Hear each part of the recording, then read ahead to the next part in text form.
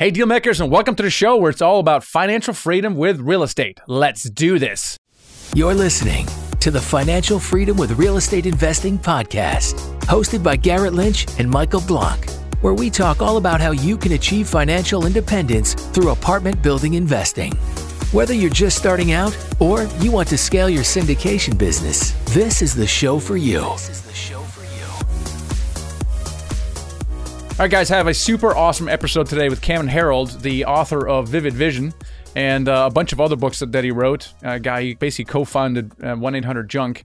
And man, this guy is an international speaker, and he's going to share some awesome secrets to leadership, managing people, and scaling, how to build a solid team for your real estate syndication business. So I'm really excited about that.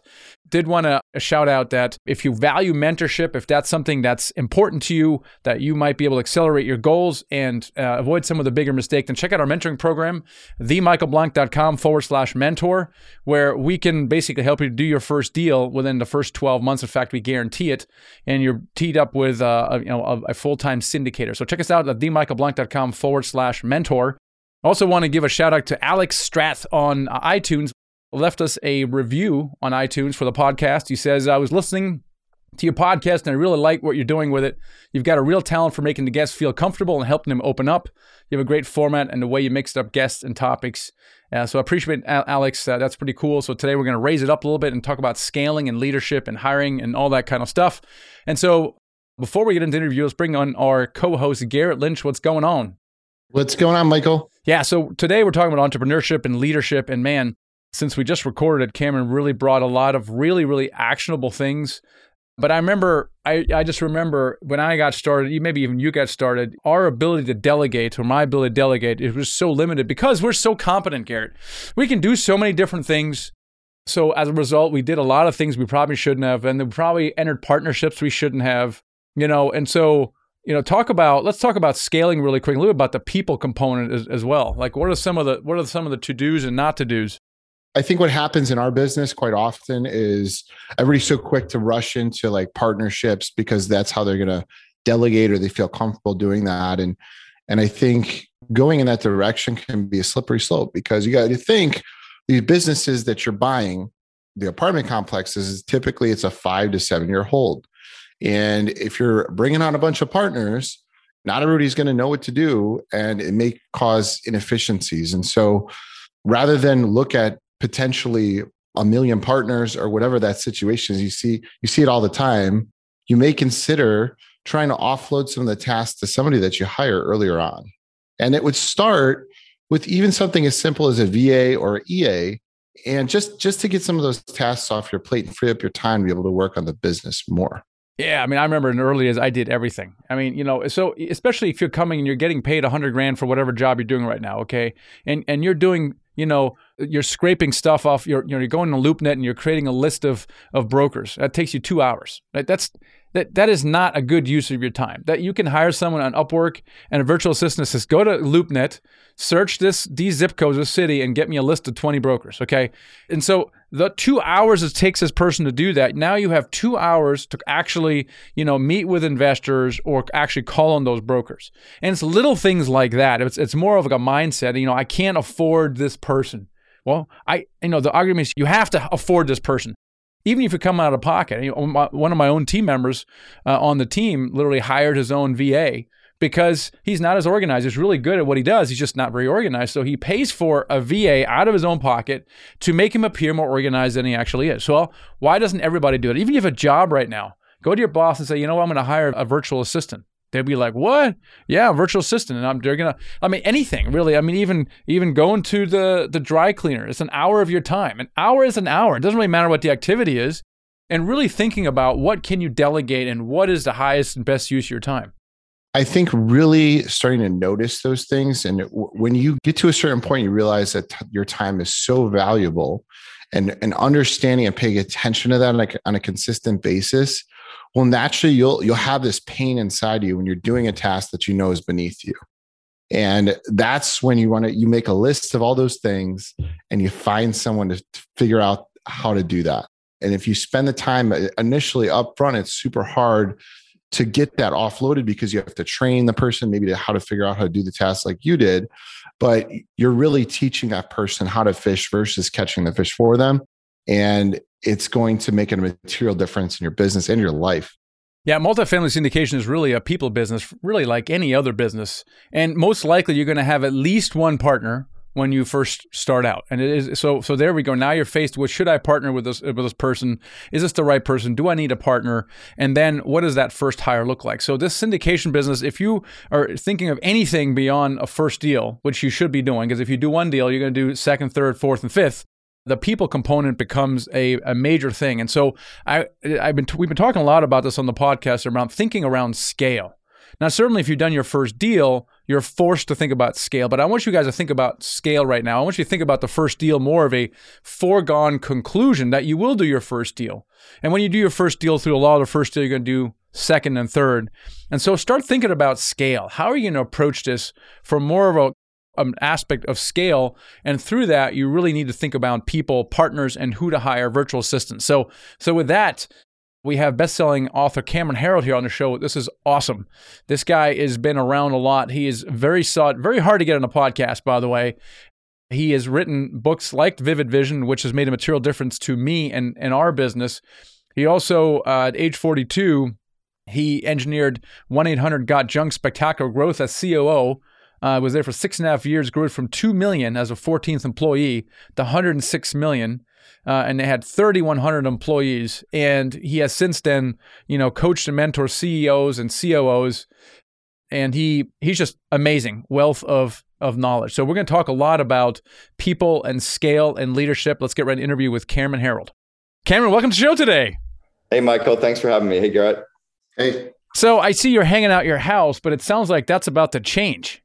It's very much about to change. I am 3 days away from moving to literally living on the road. My 2 kids are out of the house or almost out of the house. Sold my home and my car and everything in Arizona. Got rid of my place in British Columbia. Got rid of my car and everything up here. Yeah, I've gotten rid of everything. I'm literally down to a 5 by 10 foot storage locker in each city. And I used to have like a 9,000 square foot home in Arcadia with 2 guest houses in Arizona. So I'm down to digital nomad. Yeah. I love that. And that's been on your bucket list for a while, because it doesn't sound, listening to it doesn't sound like a great thing, but it sounds like that's something you've been working towards for a while. Yeah, I've always been a big traveler as well. I mean, even just during the 2 years of COVID, I went to 14 countries. I just came back from Antarctica 2 months ago. So I've been on the road and traveling and loving travel forever. My fiance and I are getting married in Greece in just over 2 weeks in Mykonos.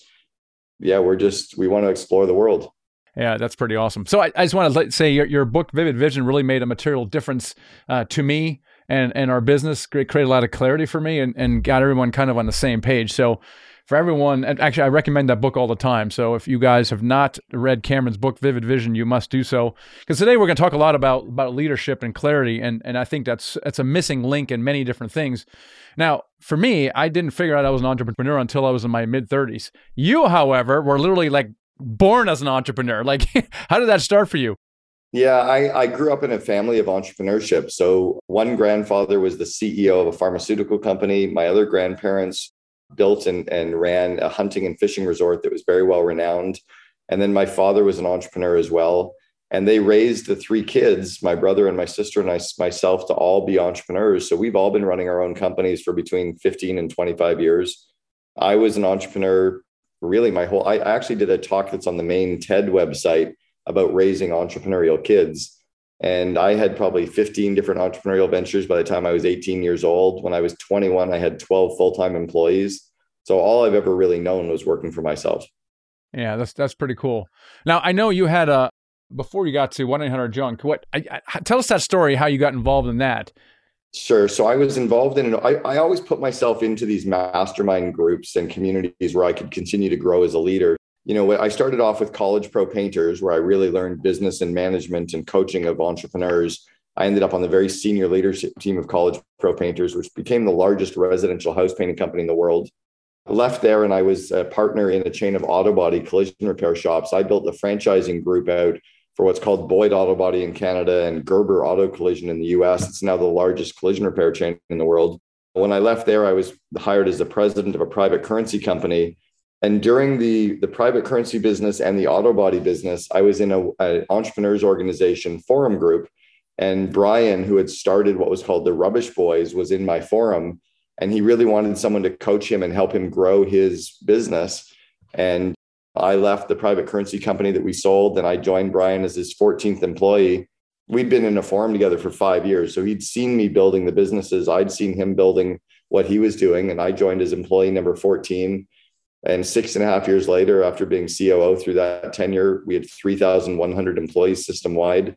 We'd gone from 12 cities to 330, from 2 million to 106 million in revenue. And I had been the COO through all of that. Now, what would you say your mission is now? And kind of how has that changed a little bit over the years? Yeah, it's funny. And I actually left 15 years ago. So I left 1-800-GOT-JUNK 15 years ago next week. Brian and I were supposed to have dinner tonight.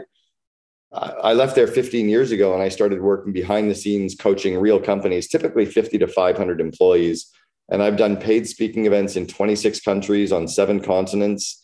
And I've kind of built out an organization called the COO Alliance. Everything in my career has led to, which I think is for all of us, right? It's always led to what we're doing next.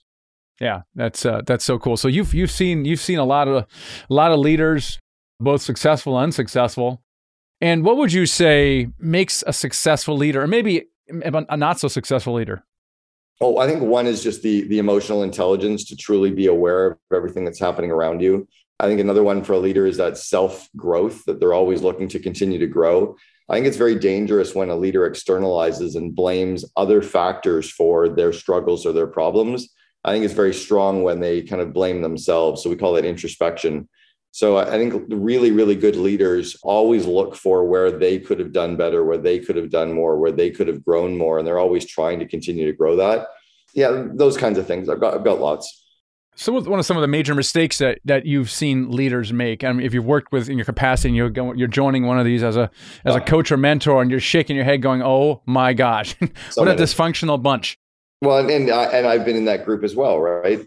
So I'll just go off the top. One would be focus.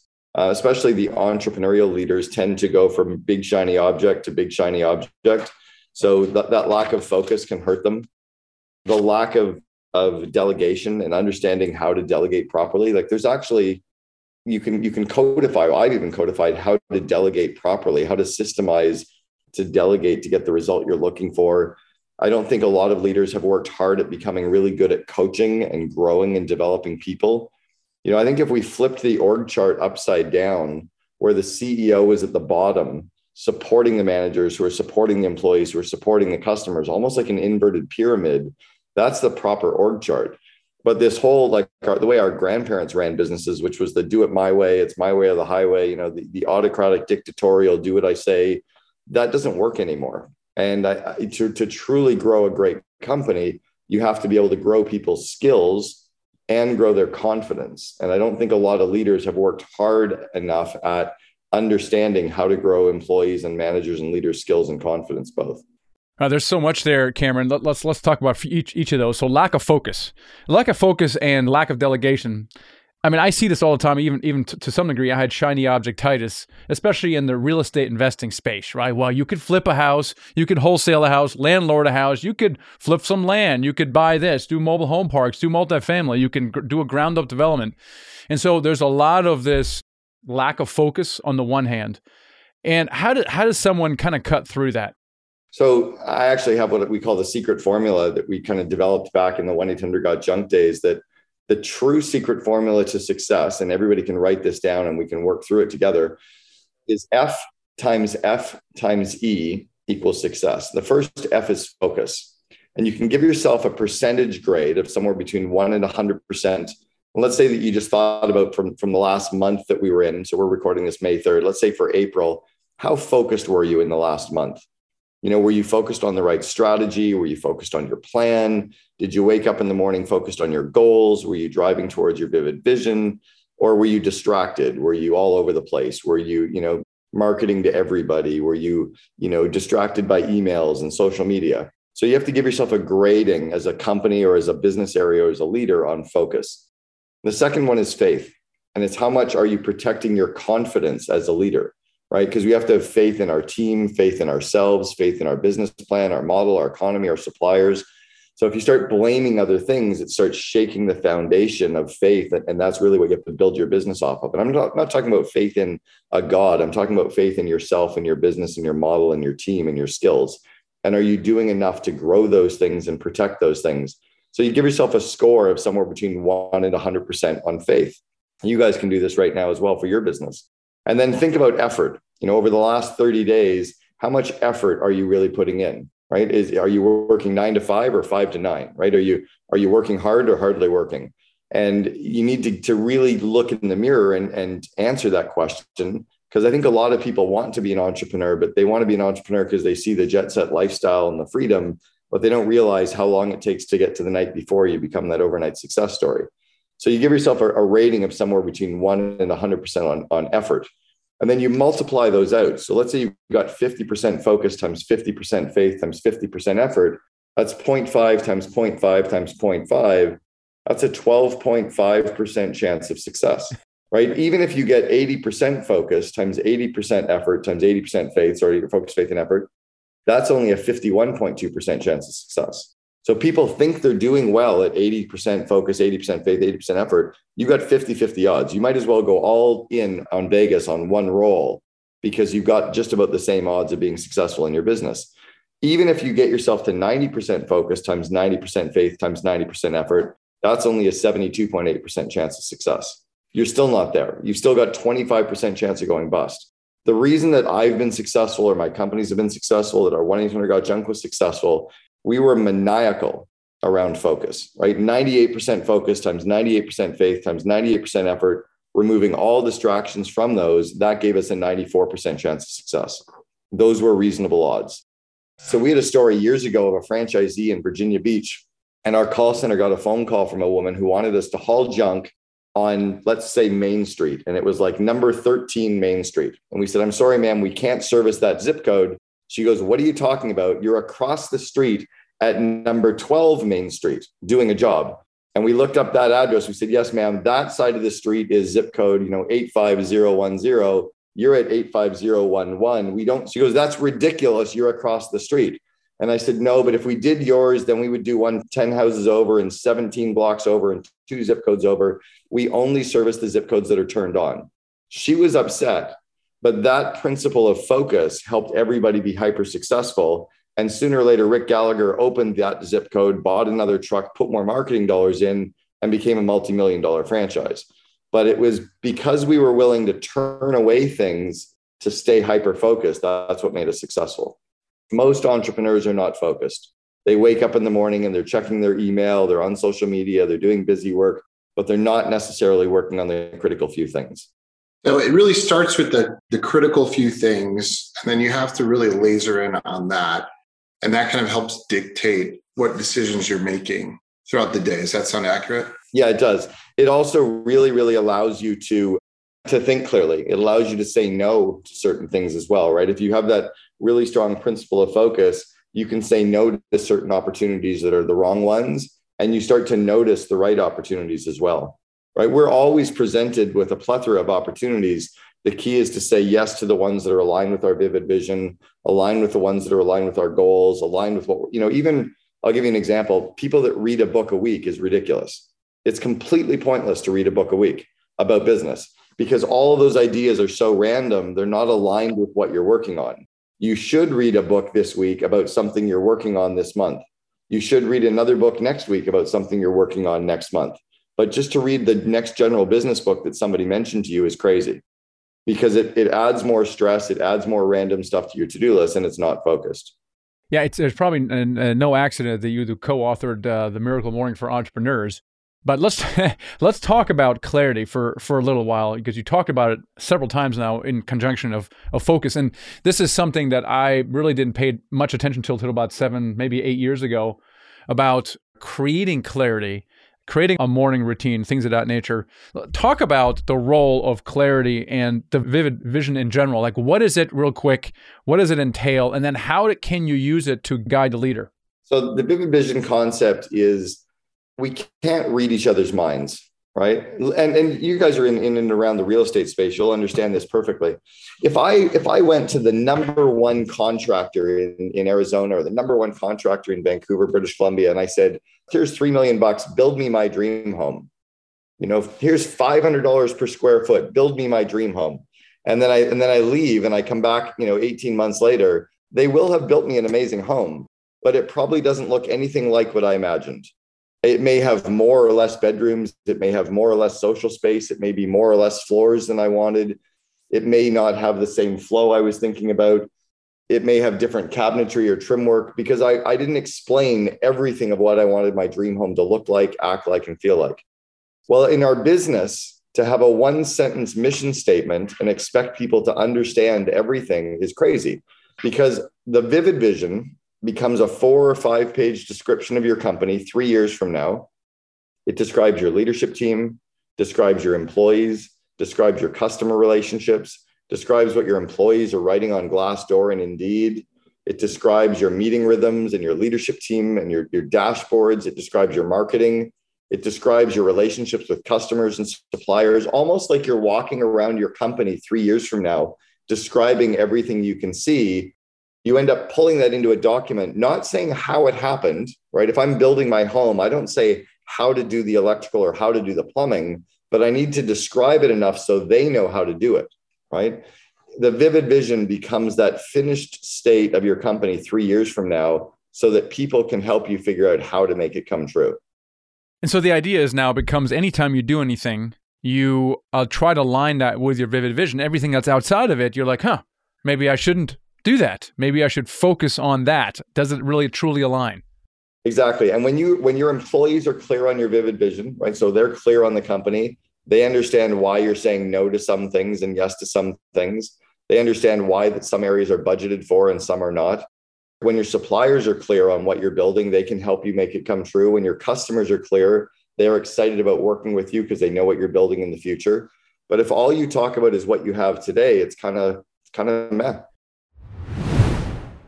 If you want to work with a full-time syndicator to help you get up to speed faster, get your first deal done this year, and scale your portfolio so you can quit your job, then check out our mentoring program. It's at themichaelblank.com/mentor. It's the only program out there that actually guarantees results. That's right. We actually guarantee that you do your first deal in the first year. Otherwise, we'll keep working with you.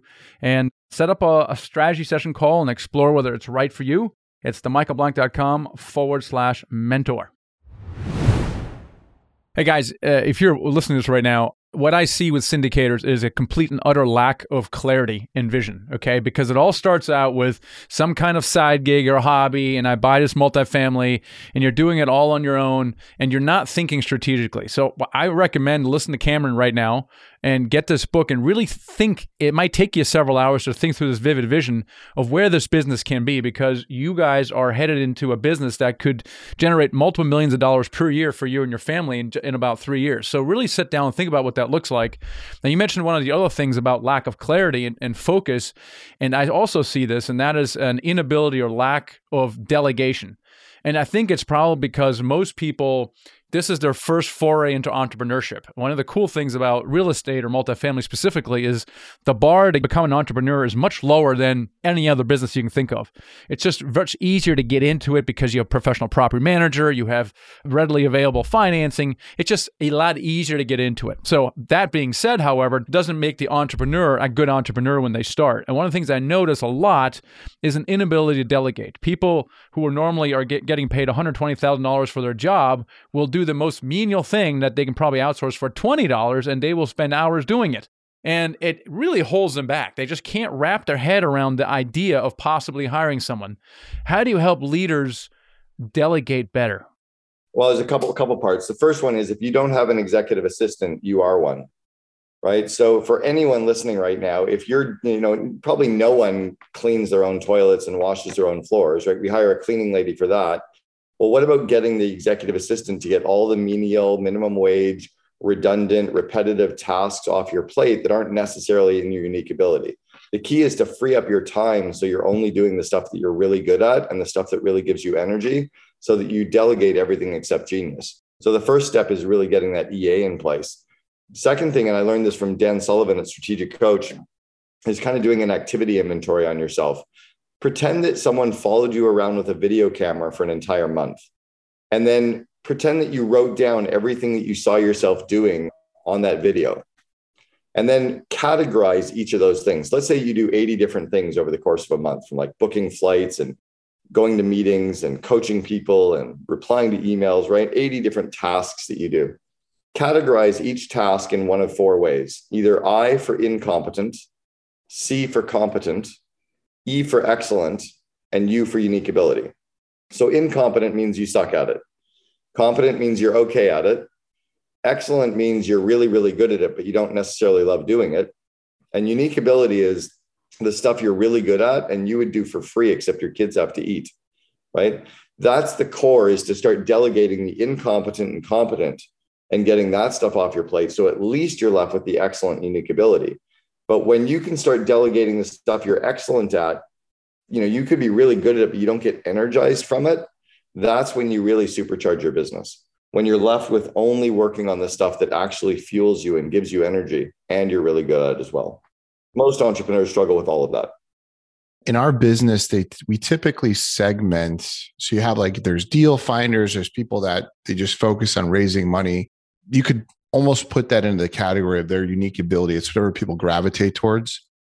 But then you get into the business, and there's other areas like accounting, finance. There's different components that exist. And I remember there was a period of time where I didn't know all of them, but I just focused on, my segment. And I felt like I wasn't as valuable to the marketplace. Now I kind of know every single facet of it. And so my question is, do you get to that point and then start delegating, or do you just kind of launch into it from the get-go and try to start delegating those out right away? Yeah, I really try to free up my time as soon as possible to work on the higher leverage activities, right? That if there's anything on my plate that's a minimum wage job, why am I doing it? What's my effective hourly rate, and how do I delegate anything below that effective hourly rate? Right? If you were going to pay someone to do your job as a leader, what would you pay them? So if you're going to pay somebody $250,000 a year to do your job, that's $125 an hour. Why are you doing $15 an hour tasks and paying yourself $125 to do it? It makes no sense. So the other question to go along with that is, let's say your revenue doesn't support your ability to offload all of those tasks. Do you overhire and float it? No, when you offload some of them, what happens is that the more that you start offloading, it starts freeing up your time to actually work on the higher leverage activities, right? So if you're working on the higher leverage activities, then you're probably starting to generate more revenue again. That's the key. The key is to offload everything so that you're generating more of the higher return, right? Like if I spend an hour doing minimum wage job that maybe I can't afford to pay someone to do, if I just paid somebody $20 for that hour and I spent 1 hour looking for revenue, I'd probably create revenue. That's a good point. But to Garrett's point, it's a little bit of a chicken egg problem. And I've heard this a lot as well. I don't have any revenue coming in, therefore I can't invest in a VA. Right. So in this particular example, if you have a job paying six figures, whatever, you have to come out of pocket. Right. You hire someone for five hours a week. And that then that investment in turn will then generate the revenue you're looking for. But I think that's the thing that people can't get over. It's like, wait a minute, I'm going to hire executive assistant. My boss should hire me an executive assistant. I shouldn't pay for my own executive assistant. So there's this chicken and egg problem, and I've heard this many times before that, I don't have any money I can't afford it.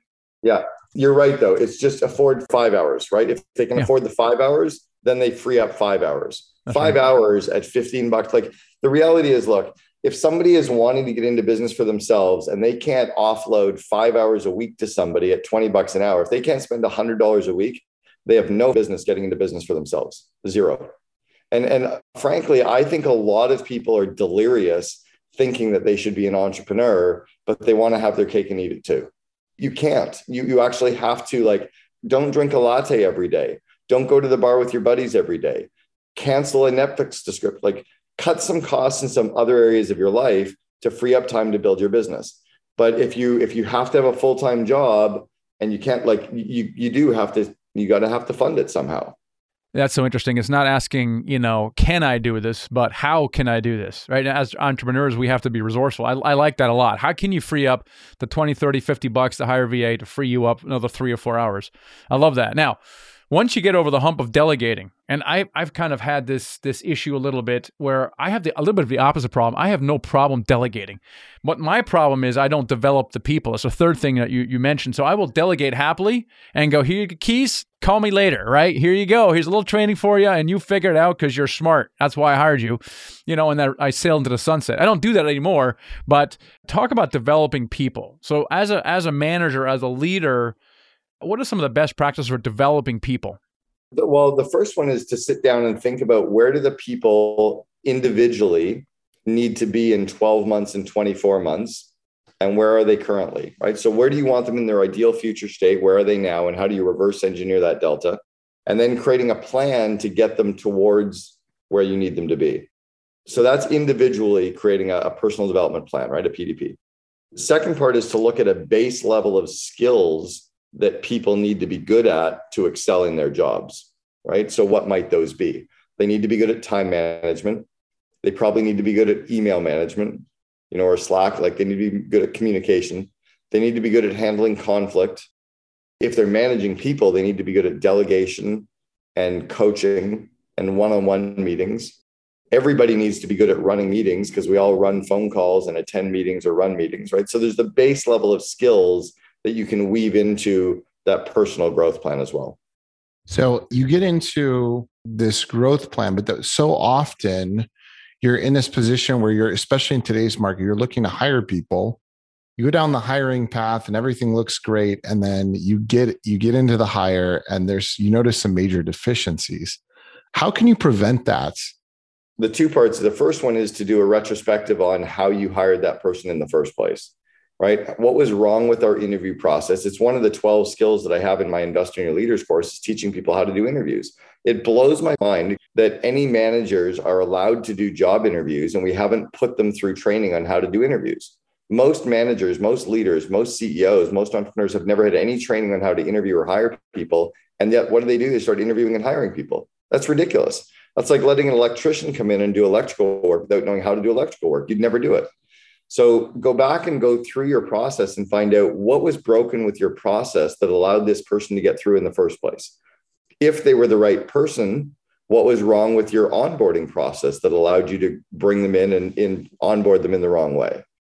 If the onboarding process is good and maybe the company just doubled, then what was wrong with your ability to continue to grow their skills as the company doubled? It's those kinds of things that we need to look at as a retrospective. Once you've looked at those, that builds a better base going forward. Because I don't want to just solve employee one that we're having a problem with. I want to fix the system so we don't have it with the next 7 as well. If you then do have an employee that is the wrong employer, they don't have the right skills, you need to sit down, do the come to Jesus meeting, show them where you need them to be, show them where they are, create a path to get there and find out if they're actually in the right seat. If you decide to keep them, your job is to coach them and grow them. Again, all stuff I try to cover in my Invest in Your Leaders course too. That's awesome. So speaking of the hiring process, hiring is one thing. The other one that's very common in industry is partnering. So typically what happens is there's typically 2 partners that will get together to, buy a building and not just one, but maybe 2 or 3, or, in this case, there's 3 of us. We've been doing a bunch of deals together. And so there's a lot of partnering going on in this space. Typically what Garrett says, one will gravitate towards finding deals. They're a numbers person. They're more detail oriented. The other person raises capital, they're relationship people, and those partnerships work really well. But the question always comes is, how do I prevent a bad partnership? Because partnerships are great, but a lot of people, I've been through bad partnerships or I've seen bad partnerships. And it's a little different than for an employee, because employee, well, you can fire them. With a partner, they typically have equity, and it's a little bit like getting married, and it's much messier. What advice do you have for maybe, finding the right partner?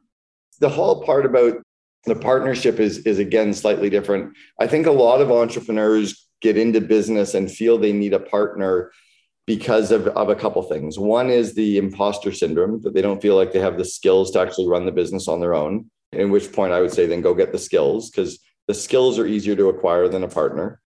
Or they feel they don't necessarily have the capital to do it, so they try to bring in a partner. Well, that's fine. If you're going to bring a financial partner in, bring in a financial partner that doesn't have any operational control or operational say.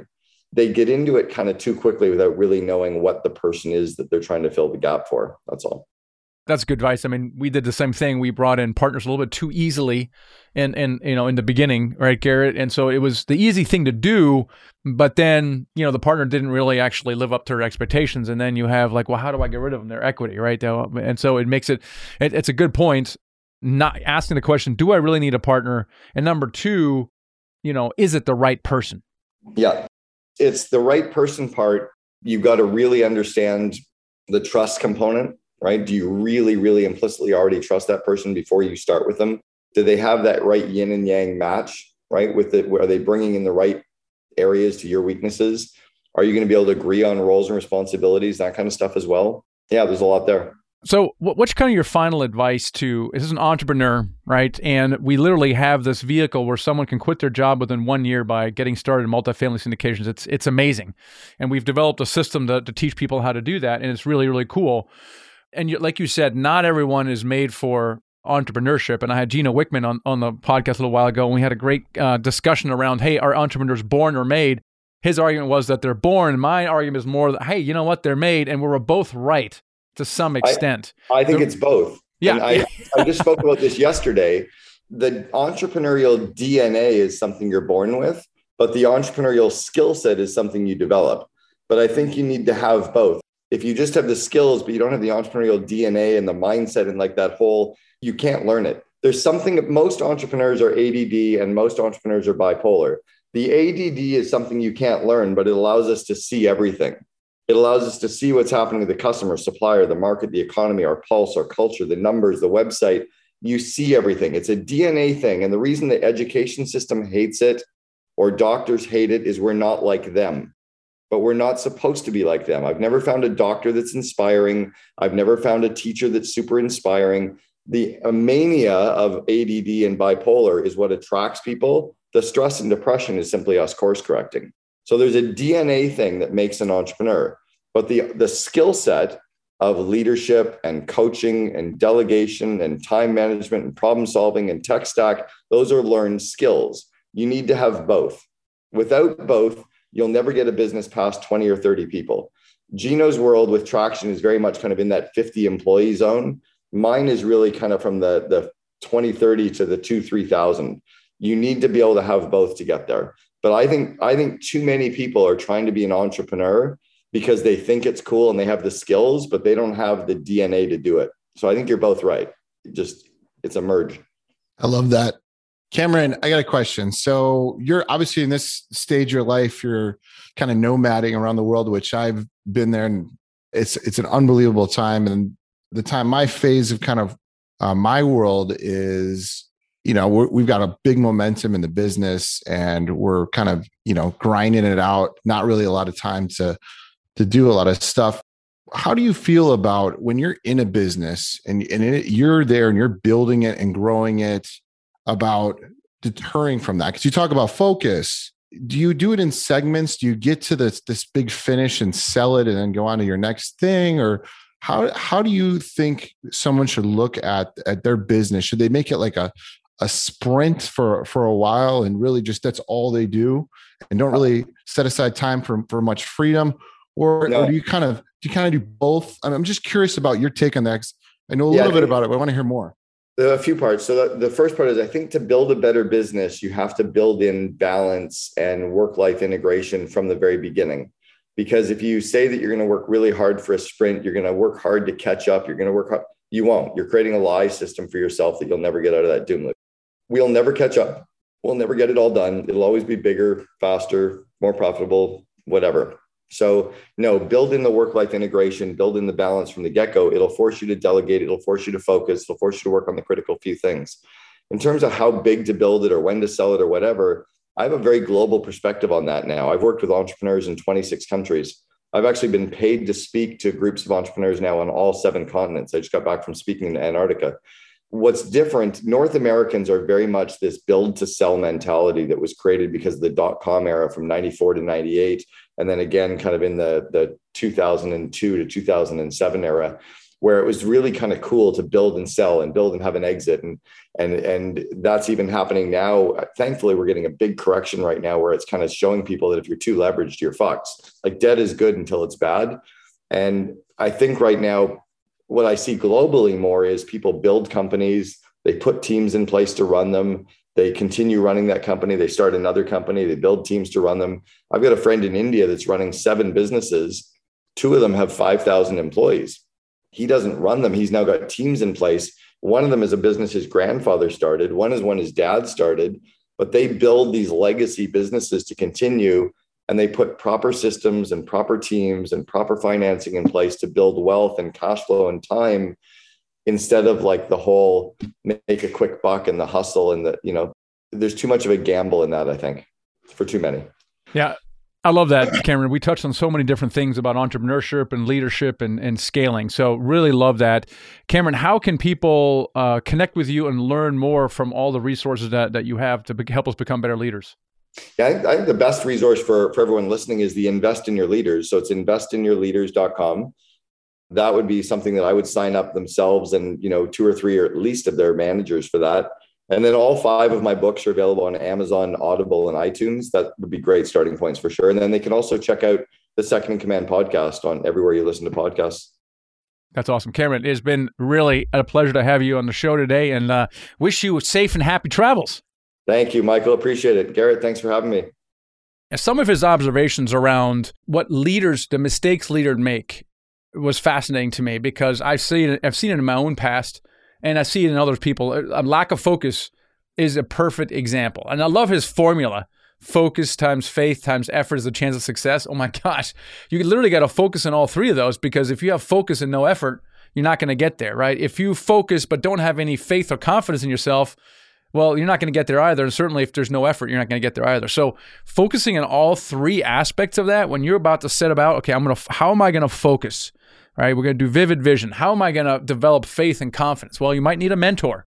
And we talked about that earlier. You might need a mentor to help you with faith, or maybe a mastermind or so. And then effort, right? It's because consistent effort each and every day. What are you going to do about that? It might require accountability.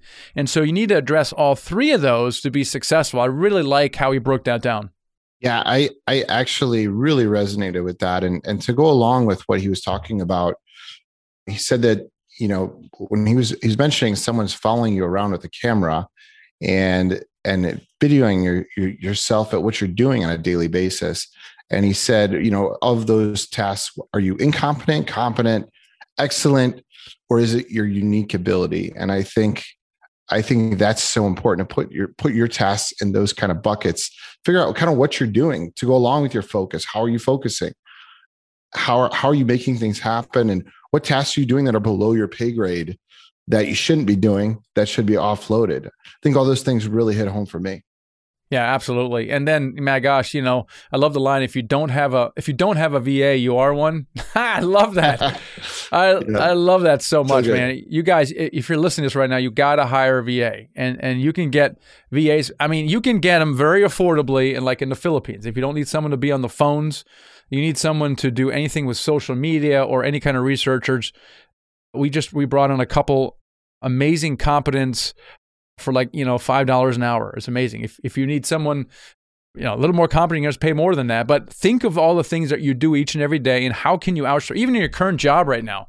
Expense reports, for example. How long does an expense report take? Little things like that. And can you maybe align yourself with a VA? So delegating is absolutely a key task in life in general, but specifically when you become an entrepreneur. I think that as you get further into it, you just start to realize that you just can't make it all happen. And you may be holding yourself back. You may be the bottleneck that's keeping you from scaling your business. And when you think about it like that, ask yourself, am I the bottleneck? Because I'm trying to do way too many things and not everything's getting done, or this could be getting done better, and we can't scale because of that. I think that's a really powerful question. And I think everything that we're talking about today really hits on it. It goes back to that when it comes to just growing a business. Well, here's the thing is, we're also highly competent people. We can do so many different things, but that becomes the bottleneck, right? There's not enough hours in the day to do everything. Therefore, you have to have help. how can you find help? And so people is an absolute key in really in anything. Even in your current job, you see it right now. You can't do without a team. Certainly in the syndication business, a team is absolutely vital. And knowing how to find, how to recruit those people and how to keep them and develop them is absolutely key. So if you're getting in the syndication business, you got to pay attention to this stuff. Read some of Cameron's books, especially Vivid Vision, really was impactful to me. He's got a few other ones that are really, really good. Check out his training that he mentioned and go through that leadership training. And if this is all, a little bit too much for you and you don't want to get your hands dirty and hire people and hold them accountable and just grow this portfolio yourself, good news. If you have money to invest, you can just invest with us, with Nighthawk. Invest with me, Garrett, and Drew Kniffen. And we'd love to have a conversation with you. We're sourcing multifamily deals constantly, and we'd love to have a conversation with you if you're interested in investing passively in syndications. So head on over to nighthawkequity.com, click the join button, schedule a call with us. We'd love to have a conversation. All right, without there, focus on your focus and your faith and your effort so that you can be successful. Catch you guys next time. Thanks for listening. Take the next step toward financial freedom by checking out our Freedom Vault, where you can find free resources to help you with apartment building investing. Whether you're an active investor just starting out, or looking to scale your syndication business, or looking to invest passively, head over to themichaelblanc.com/vault to gain access to our Freedom Vault.